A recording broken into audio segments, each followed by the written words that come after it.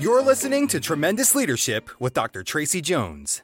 Hi, everyone. This is Dr. Tracy Jones, and I am here to welcome you to another Leaders on Leadership podcast, where we pull back the curtain on leadership, and we talk with leaders of all ages and all stages about what it takes to pay the price of leadership. And today, I am tremendously excited to welcome my guest, the tremendous Joan Anderson. I want to tell you a little bit about Joan.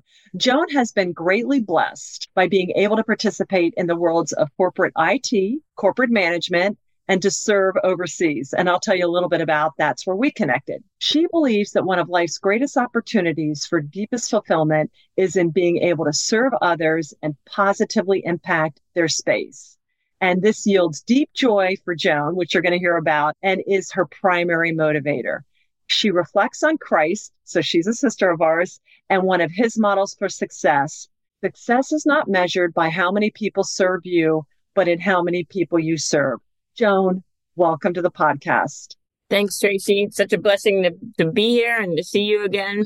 And to our listeners out there, I'll always like to give people context. I have known Joan. I think I met you 2016, Joan, do you think? Okay, I went over to Kosovo, to the Kosovo Leadership Academy, and that's where I met Joan. Joan was overseas teaching, and I went back several times since then, always connected with Joan. And in addition to loving to teach and serve the people in Kosovo and teach leadership, Joan also is huge into pet rescue. So she's going to talk with us about at the end about that. But I would connect with Joan and bring pups back from the streets of Kosovo, and I would land in BWI and somebody would pick them up. So we serve God and a lot of God's creatures together. So Joan, I'm just thrilled to have you here, sister. It's been many years we've known each other, and you're one of my heroes. Wow. That's humbling to me, Tracy. Thanks so much. I don't know if you remember, but I'll share with your listeners. We first met getting on the bus from the hotel in Pristina, going to the ribbon cutting ceremony at this school. And I remember vividly getting on the bus and saying, there's a mom and a handful of puppies in the back of the hotel. It's July. They have no food, no water. Tracy turned to me and said, we're going after when we get back. And we're going to feed them and give them water. And then thus began our That was it. Joan, oh my goodness, your memory. That was so wonderful. We went back there and we brought them some food, and you can share with what's going on. It's getting better, but there's still a long way to go. But one street dog at a time, sister. That's right. That's right. That's right. And that was that fabulous ribbon cutting. And we'll talk a little bit about a KLA and your work there, that you've done that and what you're doing now. And Joan even lived with me. With supply chains becoming more complex, you need to stay on top of the latest logistics developments. So if you work with logistics, you need the Beyond the Box podcast from Maersk. It's the easy way to keep up to date with everything from digital disruption in logistics to the need for supply chain resilience in today's market. Find out more and keep ahead of the game with the Beyond the Box podcast on logistics insights at maersk.com/insights. For a time a couple years ago, and really helped me set up, get the podcast, get the office. So we keep crossing paths, and it's exciting. She's back stateside. I'm sure she'll tell you about what she's doing. When I thought about the leadership podcast and all you've been through, I really want to unpack my father's speech called The Price of Leadership, where he talked about the 4 things you're going to have to experience and pay if you are really going to be a leader and not a leader in name only. And the first one he talked about is loneliness. And we've all heard that phrase, it's lonely at the top, heavy is the head that wears the crown. Gee, even Christ endured loneliness. But can you share for our listeners maybe a time in your life where you encountered loneliness, a season of it, and what words you would give to our listeners out there, perhaps if they are in a season of loneliness? Thanks, Tracy, and thanks for sharing of your father's writings. I learned so much from him, and in particular, this particular speech that he gave on reflecting upon loneliness and the way he describes it. I remember being in Kosovo and being able to embrace the students and being so impacted by their uniqueness and how special they were. I wanted to do all that I could to bring home to them how valuable they are, and even perhaps instill in them a belief that they can bring change to their country. So one of the assignments that I was given was to teach a STEM course for a full year for the 8th to 12th grade. And I didn't know STEM. I was a math person. So we dug in and we explored it together. And one of the comments or things that the students would always share with me is how embarrassed they were or frustrated were with the state of the pollution in their country. They have it in water, air, street garbage, it's everywhere. And so I started looking around and read about Sweden's transformation.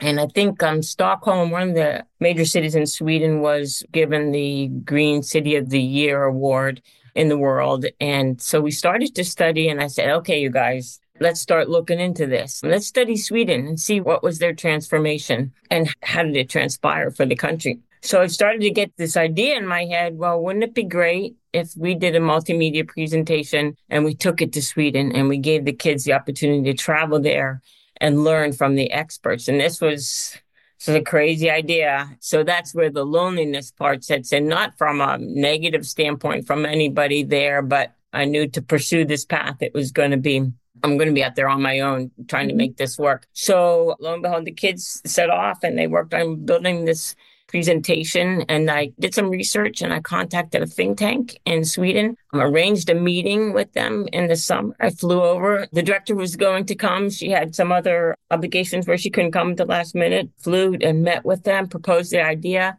The director of the think tank was just moved to no end. And he said, please bring your students here and we will give them a week of touring and education. And so, long story short, in October that year, we took 14 students. They got a grand tour of all that Sweden had done to go from where they were to where they are today, or back at the time when we visited them. And it was transformational for me, but for the students too. And even one of the leaders who had been in the transformation of Sweden for 40 years, he spent so much time with the students, talking to them, taking them to different waste management facilities. And the tour guide of the research facility said to me, Joan, she said, so I've done over 100 of these and I've never seen him spend so much time with a tour group. And then she also said to me, out of those 100, this group has been the most impressive that I've ever done. She had done tour groups to have a student tour group was very, very rare, but then to have that accolade was something else. And what was neat was when we got there, they asked if our kids would do a presentation.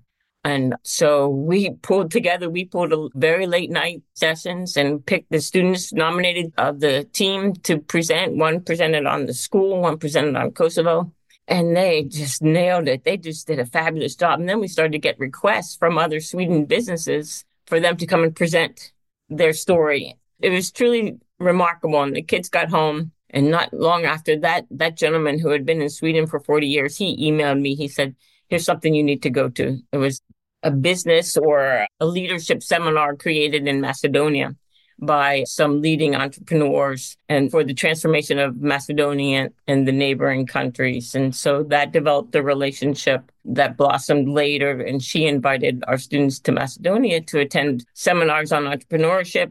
And from that, we took 8 students to that one. And one of the young men who was very, very bright, he said, Teacher Joan, that was one of the best weekends of my life. And so it all just came because of this passion or this urging that God gave me. You need to do this. No matter how lonely you are or nobody's standing beside you, you need to do this. And, that initial trip to Sweden came out of my own pocket. I just had to just go with it. Mm-hmm. So that was the story of kind of professional loneliness, stepping out there, and then the rewards that came from that. Sorry if that ended up being long-winded, but... No, I love that, Joan. And I love that you talked about, remember, if you are the first one doing this, you, by nature of the fact that you're the first one doing it, you're going to be the only one or alone. So, I mean, I know it's a different form of loneliness, but I love it. And then you're in a different culture with a different perspective of, like you said, clean water, litter. I mean, it's there, and the different language. And yet you still, all the times you really feel like, well, I'm really alone in so many ways, not just in concept, but also you were not from this land. So you're kind of a sojourner over there, but trying to help. And I love that even we're in circumstances where we really are alone, from how we look, how we speak, where we come from, if it's laid on your heart, you just got to go for it. And you followed it, and you put your own sweat equity and wealth equity in there to make it happen, which is a big deal, because a lot of people are like, well, nobody's going to fund it. Well, then you fund it. So you may be the only bank account. it gets fun. And a lot of times as an entrepreneurship and ministry, yeah, we're self-funding. So thank you. Thank you for sharing that, your bravery in doing that. And he also talked about, as far as loneliness, he talked about weariness. I know some of the things over there, you're working to make things better. And it's a sea that just one little, like the starfish. Well, I saved that one little starfish, but there's a gazillion starfish or dogs or kids out there. Joan, how do you stay strong? And I know a lot about your health and how you take care of yourself, but how do you combat weariness? I think probably the most pivotal season of my life was when, after I came to faith in Jesus, I was introduced to Christian apologetics. And boy, that has been the anchor for my life. And one of the leaders that taught me so much said, we all really have four basic questions that we need to answer. And they are origin, how did we get here? Meaning, what is my purpose? Morality, on what foundation do we determine right from wrong? And destiny, where are we going? And then from that, if we answer those questions honestly, and then our answers are measured with integrity against the test for truth, we begin to take shape a worldview from which provides a lens for us to view the world. So once I really grasped that and pursued that, most of these questions, or all of these questions that your dad has presented and talked through, I kept coming back to this framework as being my solution, my foundation for getting through. So for weariness, very rarely am I weary from the standpoint of discouragement or despair. We all deal with physical physical weariness because we get tired. But even that, when I'm pursuing my passion, the physical weariness side is much less than if I didn't have that drive before me. I can go a lot further. And a recent example, I recently switched from two different roles in my work. And one was very much focused on my team. I was in a supervisory role. And boy, I could work 12, 15 hours and look at the clock and say, where did that go? Because I'm helping solve problems and I'm helping people. And I found that gives me so much energy. And I switched now to doing more of a staff-oriented role in reading and research, which has always been my passion. But I found that I do get tired much more quickly than when I'm serving people. So that's been really enlightening to me. I like them both, but when I'm serving people and meeting their needs, I can go a lot further. But so for me, weariness, it can be combated by having my worldview firmly in place and making sure I'm sticking to those principles. One is weary. Is it that cognitive work tires you more physically? I mean, your brain is a muscle too. Or do you think it's more you're in your gifting more with serving others? I mean, I'm sure you're excellent at both, but where do you think the different level is weariness? Because that's the other thing. Is it just actual weariness because we're mere mortals? So you're just or is it your body telling you this is the kind of weariness where you need to adjust something? If you can. I mean, if you're assigned at work, you're assigned at work. But what do you think? Right. It's a good question. I think I have seen that with just pure cognitive work, get there and you start your day and you go to where you end, much more drained from a cognitive exercise, just constantly reading manuals. Right now, my job is to create teaching curriculum. So I'm reading the product manuals and shaping it. So it is more draining. I'm older now too. So it's not like I'm fresh in college and I can do much more, but I could do twice as many more hours if I'm just helping solve problems for my team than when I'm just pure cognitive effort. Does that answer your question? It does. And the mind is a muscle too. So yeah. Yeah. I'm sure age factors in there too, though. So. Yeah, I love it. Okay, so loneliness, weariness. Joan, my father talked about abandonment. And typically abandonment has a very negative connotation, fear of abandonment, or in the world of pet rescue, like Joan and I are, that is the unforgivable sin. But that's not what he's talking about. When he talks about abandonment, what he means is pruning away what is not your highest and best calling. Stop doing what you like and want to do in favor of what you ought and need to do. So it's a really tight, singular focus. I'm sure you get called many ways to serve. You're good in so many ways. How do you stay on point? It's a great question. And I like how your father phrased the concept of abandonment. Again, it comes back to a really sharply focused worldview. And because I think that provides a filter for what we allow into our space and what we say no to, even though there's a flood of really honorable efforts that we can place our time. But once we understand our purpose and the framework that God has given to us, both generally as a Christian people, but also individually, those things are much more easily handled and addressed. Beautiful. I love that. Honorable efforts. And I love that filter. And that will really help you. And again, it's all good. But remember, God knows everything. So don't say, oh, if I don't do it, nobody will. That's not true. God already knows who's going to do it because he's already seen it to the end. So it's good to kind of let go of that, because I think sometimes we beat ourselves up like, well, if I don't do it, trust me, you are not indispensable. You know what I'm saying? God has many people that's even the bad stuff he reworks. So I love that honorable efforts, honorable in whose eyes. It may be honorable, but is it your best? And I love that sharply focused. And then the filter can weed out the stuff that somebody else should be called to serve to do. Mm-hmm. Yeah. I like what your dad said too. The power of a single book at the right time in a person's life is unlimited. Keeping my mind in the right books and the right content helps shape things and provide perspective so well. In addition to when I go to bed or put my head on the pillow at night, I want to know that he would say, well done. That's a driving factor. That helps filter out a lot of the items that I should not be focused on, that I'm not particularly called to. So that helps a lot. And then I also learned that there are some things in life that really give my worldview a kick. I used to teach Sunday school for kindergartners and first graders. And I would come out of there and I would be so humbled. Boy, my worldview just got a reshaping, because kids and animals, boy, can they just set your course right back on gear. They're just so simple and so humble, and their perspective is so clear. So those kinds of things really help me focus on the right things. Well, you brought regarding abandonment.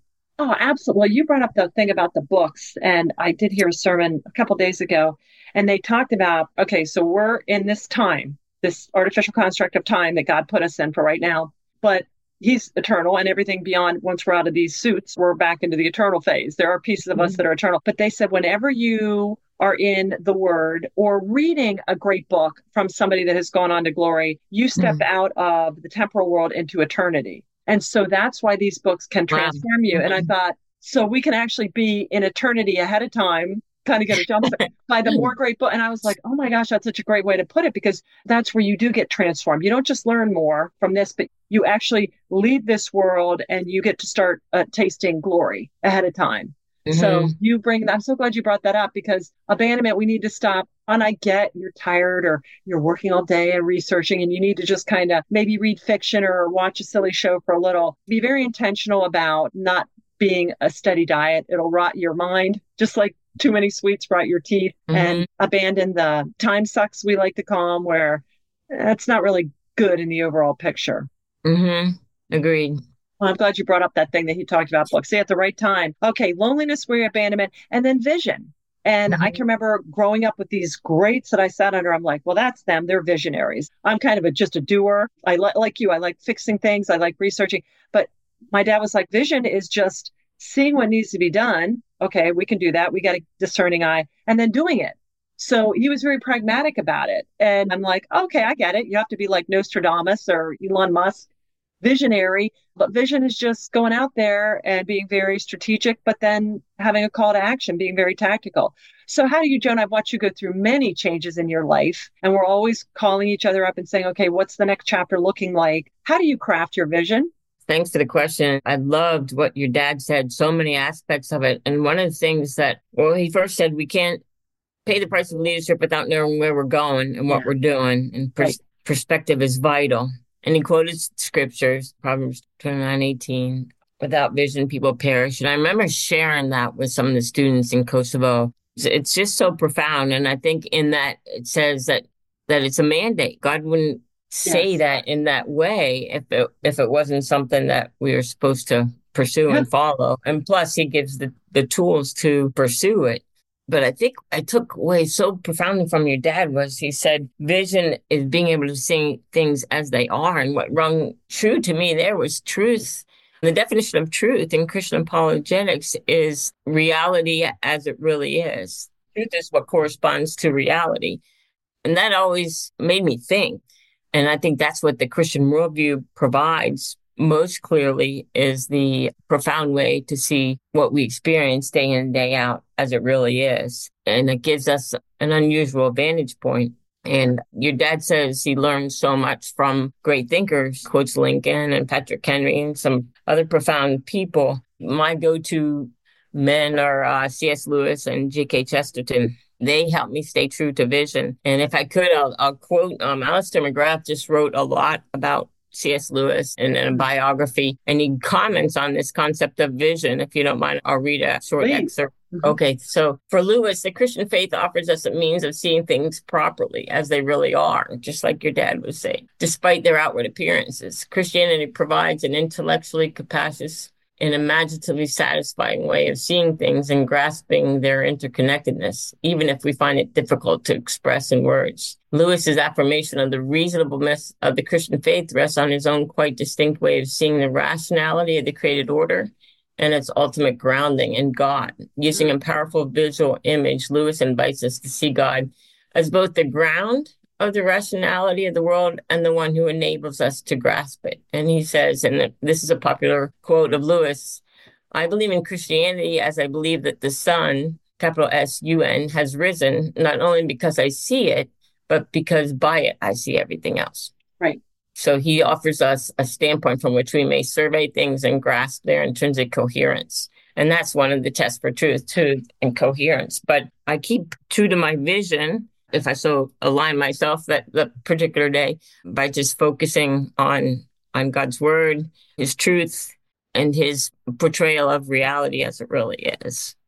Thank you, Joan. And for our listeners out there, if you want to learn more about apologetics, which is Lewis is another one of my top 5. He was the master of it. Many go to just the way he would unpack truth. And I love you. I always say unpacking truth, but you called it the test for truth. And again, I heard a sermon the other day and it said, I hear a lot of sermons every day. And it said, love, unless it's rooted in truth, is not love. And so I love that you've hit on truth, because a lot of people, it's just love, love, love. It's all, no.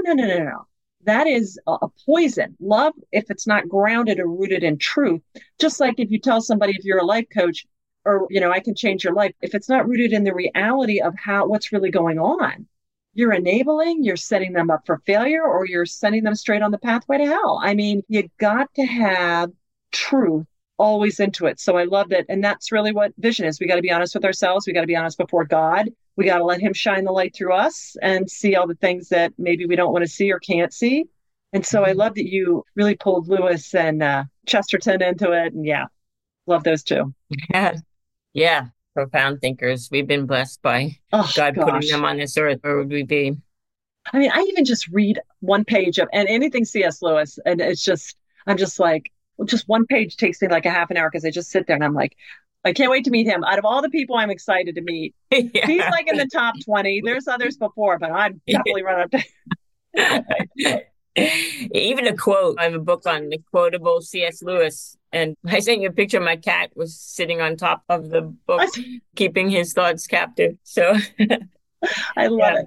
I love it. Well, listen, I just thank you so much for unpacking what these 4 concepts mean to you. And is there anything else from a leadership perspective? Could you bring us up to speed on where you are now? And I'd also like for our listeners to hear about what you're doing, because you are still reaching out, even though you're living stateside, with impacting the lives of the street dogs in Kosovo. Yeah, thanks, Tracy, so much. I came back 2 years ago now. Came back first because one of my students got a scholarship at a top school here. And then I've stayed, and I'm back in the corporate world, back in technical education. So I'm enjoying that. But I've also kept in touch with some really special people over there. And Tracy, do you remember, I introduced you to my vet over there, who's one of the leading vets in the country. And we looked at, Tracy went out of her way to come with us, and we looked at some property for him to build a state-of-the-art facility. He ended up building one in the city of Pristina, that's where his client base was. So he's there. But the animal situation is very dire in Kosovo still. And I think, Tracy, you were one of the ones who said, I just can't go anymore. It just hurts too much. And it did. And I've seen a lot of bad things. I've been to war. The dog thing, really, that is difficult. Yeah.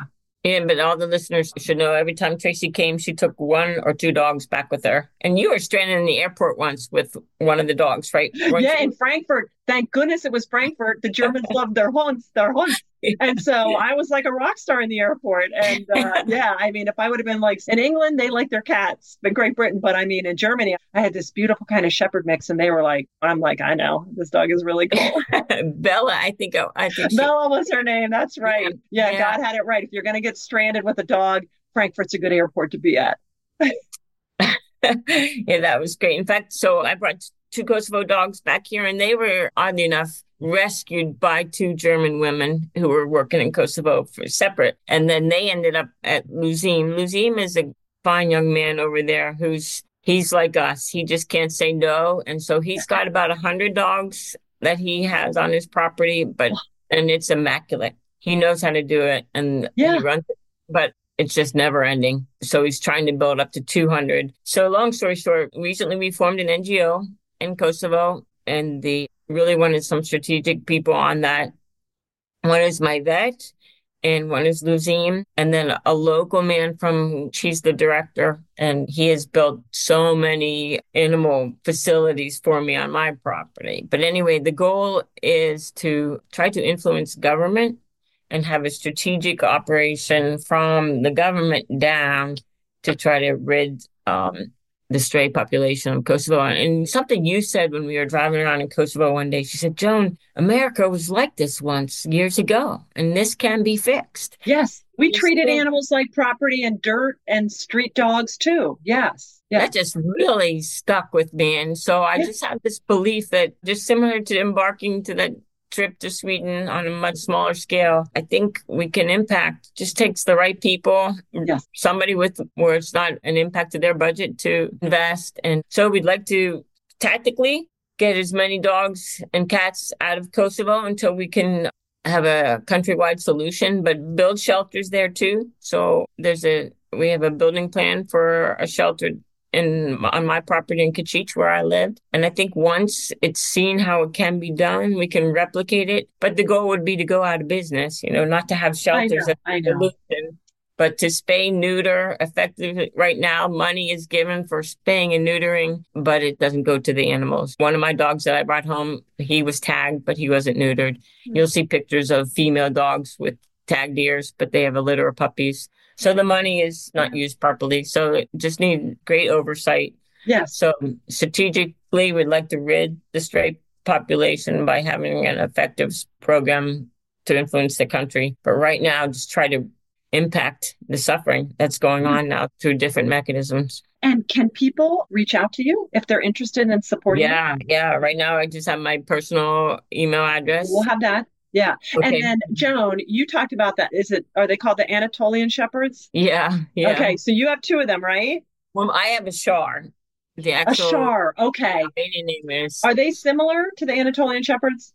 No, the Anatolians are shorter hair, but I did have one of those over there. Okay. It's amazing. But these are like the Shar dogs, and that's a shorter nickname for the Albanian name, but they are like Great Pyrenees, Newfoundland kind of look. They're big kids. Yeah. Well, for those people that are interested in this, because although I have my Aussies now, but I've thought about it. But I was at a Christmas market last week, and a lady had two Anatolian Shepherds. And I'm like, I never knew anybody stateside. And she's like, there's a lady that brought back these from overseas, 11 dogs, and she breeds them. But if you're interested in rescuing one, there's plenty of them that Joan. Wow. Yeah. It was because I've never seen anybody stateside that even knew the breeder had one. So it was fascinating. Wow. Yeah. Yeah, and let Joan know because they have this transport going on back and forth. Usually we get into Maryland or the DC area and pick the pups up. But we sure will put your information there, Joan, or if you have a heart to help the animals, because it really makes an impact. It teaches the youth, too, that these are God's creatures and they deserve love and compassion, too, because until you're taught that all things from the planet, everything on the planet, to include the planet, need care and tending to by a man and woman, you don't intrinsically get that. So, and I've recently come across, there have been two organizations that do flight rescues. Okay. With dozens of animals. So I've reached out to them. They've been stateside mostly, but they said, we'll keep it as an option. So if anybody knows of any, because that would be a way to get through the winters, particularly, Oh, yeah. Well, I'll tell you, for anybody that travels overseas, before you go over, if you're going with anybody, ask them, is there a local vet or rescue where I can, and you just got to show up early. The rescue pays the money. Right. And then I would tell people, I'm a mule. I'm a pet mule. I'm not smuggling drugs. I'm bringing pets, We call them flight volunteers. All the paperwork is done. You just show up and just say that you're taking. I just take my dog if it was small enough to carry on. Otherwise, they'd transport it. And if you're flying overseas and you want to add the blessing, they just need an escort. So ask people over there, say, hey, is there a local shelter or vet clinic that they just show up and then you just pick the animal up at the airport and get it through? So that's another fabulous way to serve. Yeah, for sure. And we are so grateful for people like you, Tracy, always taking animals back. So that was fun. That was a lot of fun. Yeah, you brought back great memories. All right. Well, Joan, I can't thank you enough. We will have Joan's contact information in the show notes because you definitely want to stay in touch with her. And sister, I look forward to connecting with you in person again soon, especially now that you're stateside again. I'm so grateful to you, Tracy. Thank you for your time. It's been a blessing. You are so welcome. And to our leaders out there, remember, you're going to be the same person 5 years from now that you are today, except for two things: people you meet and the books you read. So you just got to meet the tremendous Joan Anderson. Please connect with her. If you like what you heard, please make sure you subscribe so you don't miss another episode. And if you would do this, the honor of the review, that helps other people see what they need to hear. So we hope that you've been blessed with paying the price of leadership. And I thank you all for paying the price of leadership. Joan, thank you again. And to our tremendous listeners out there, have a tremendous rest of the day. Bye-bye. Thank you for listening to Tremendous Leadership with Dr. Tracy Jones. Find out more about Dr. Jones at www.tremendousleadership.com. If you've been ignited by something you heard in this episode, let us know by leaving a review for Tremendous Leadership wherever you listen to podcasts, or by sending us a message through www.tremendousleadership.com.